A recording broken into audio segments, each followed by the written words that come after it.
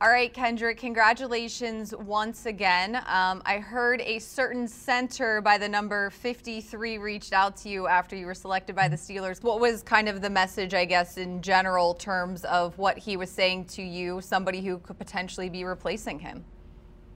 Just he was first and foremost because he was just congratulating me, but just really telling me it's time to get to work and that I'm a professional now and I need to move like a professional. So yeah. All right. Who else from the Steelers organization in terms of future teammates have you had a chance to catch up with? And, I know it's been a blur, though. Yeah, I know Zach Banner gave me a call last night after the pick was in, but and then just a few other guys texting me here and there, but I probably have a lot more in my messages, so I need to go through them.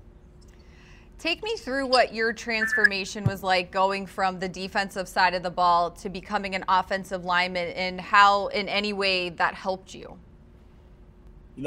From being a young boy when I started playing football, I learned to play hard, play fast, and play physical, and regardless if I was playing defense or offense. So that's just kind of something I've carried with me throughout my whole football. A three-sport athlete growing up, wrestling being one of them. How does that help in terms of being an O lineman?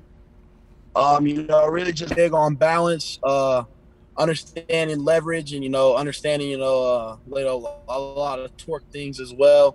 So it really just comes in hand when you come to blocking someone.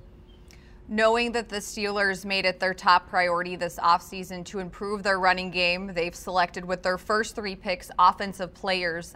Does that put a little pressure on you knowing going in that this is something they're trying to fix and hopefully adding through the draft and what they already have can hopefully do that for them? I wouldn't say pressure, but I got expectations. I need people have expectations of me, and I need to exceed them. So that's just kind of how I'm going to take my approach with it. Your new offensive line coach, Adrian Clem, said after you were drafted just how physical you are, the nastiness that you bring. Is that a switch? Does that go on and off? You don't seem like that right now. Is it something that just happens when you get out on the playing field?